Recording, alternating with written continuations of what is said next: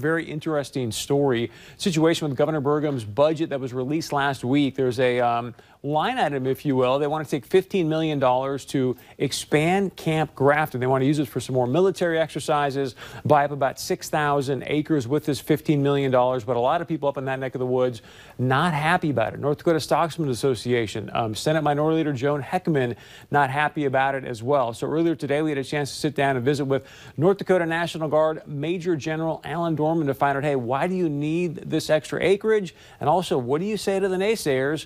Here's my interview with Major General Dorman. Major General, welcome back to Point of View. Always great to have you with us, sir. So why do you guys need more land up at Camp Grafton?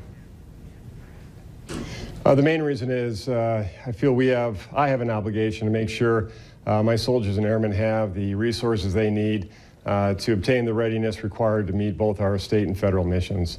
And over the years, while we have a great facility at Camp Grafton, the range complex we have there just is not adequate for our current training requirements. We're within 12 months of being down to 9 out of 16 lanes for our small arms range. And in a year, we'll be down to 1 firing point on the machine gun range. And what this does is it causes us to have to go to Minnesota, Montana, or Wyoming to qualify on those weapons. And when you look at the amount of training days we have in 1 year, about 38, and if we spend an extra 2, 3, or 4 of those days on the road going to a training site, it burns a lot of valuable training time. So let me share with you what some of the naysayers are saying, sir, and give you a chance to respond. But Senate Minority Leader Joan Heckman, she represents that area, that district, and she says, look, we've got school buses, kids on school buses, we've got livestock up there, we've got people up there. We don't want them to have any added danger to their lives. What do you say to her? Well, first, we share that concern, but the reason we need 6,000 additional acres to do this is to ensure that the safety danger zone that is required by federal regulation to operate these ranges is in place. And we work very hard. We fire weapons there now, but we work very hard with local landowners, with school districts, with anyone else that may come close to our military training operations to make sure we keep everyone safe in the area. So I understand those concerns, but again, we've worked very closely with landowners and other stakeholders in that area in the past and are totally committed to doing that in the future to make sure we mitigate the impact of our training activities. I get that there is an impact to the folks that live down there, but we want to do all we can to make sure we keep them informed and mitigate those impacts as much as possible. So I spoke to someone from the North Dakota Stockmen's Association earlier today, sir. They also oppose the expansion here. And the big reason they said is because, look, we just don't want to sell the land. This is good, productive land here. We don't want to sell it to the state. Why do you need to buy it, one? And two, is there a possibility to create some kind of rental program instead of buying it? It's a possibility to enter into a long-term lease. But I also want to make sure everyone knows that of the over 9,000 acres we currently operate in Eddy County for our training activities, 95% of that is still in agricultural production. We lease out the majority of it with grazing leases for local ranchers to use to graze their cattle. There's a small part of it that's in a tillable agricultural lease arrangement. But going forward, we fully intend that any land we acquire down there we'll continue to put up for leases so that farmers and ranchers in that area can still take advantage.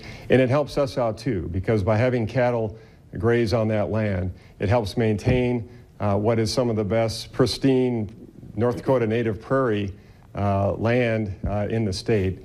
So it helps us, and I think we also help the ranchers out by opening up that land for leases. So now long term, and I don't mean to interrupt you, sir, but I want to share that one of the ranchers said, because I meant the state or somebody leasing it from these ranchers, because one of the ranchers up there obviously has been to some of these meetings, heard the proposal. I want to share with you what he said. These are his words, not mine, sir, but give you a chance to respond. And I'm quoting, he said, "They want me to rent my land I already own? Just think how stupid that is," quote unquote. What's your response?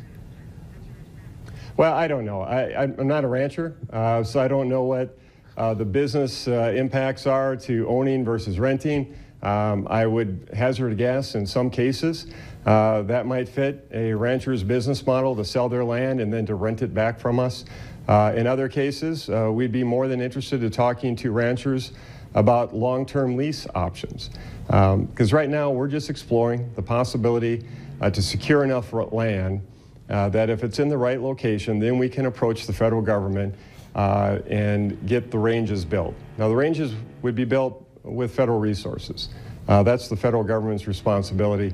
But before we can secure that funding to get the ranges built, we have to make sure we have adequate land, not only for the range complex, but to ensure that the folks in that area are safe and we have adequate safety standoff with other operations.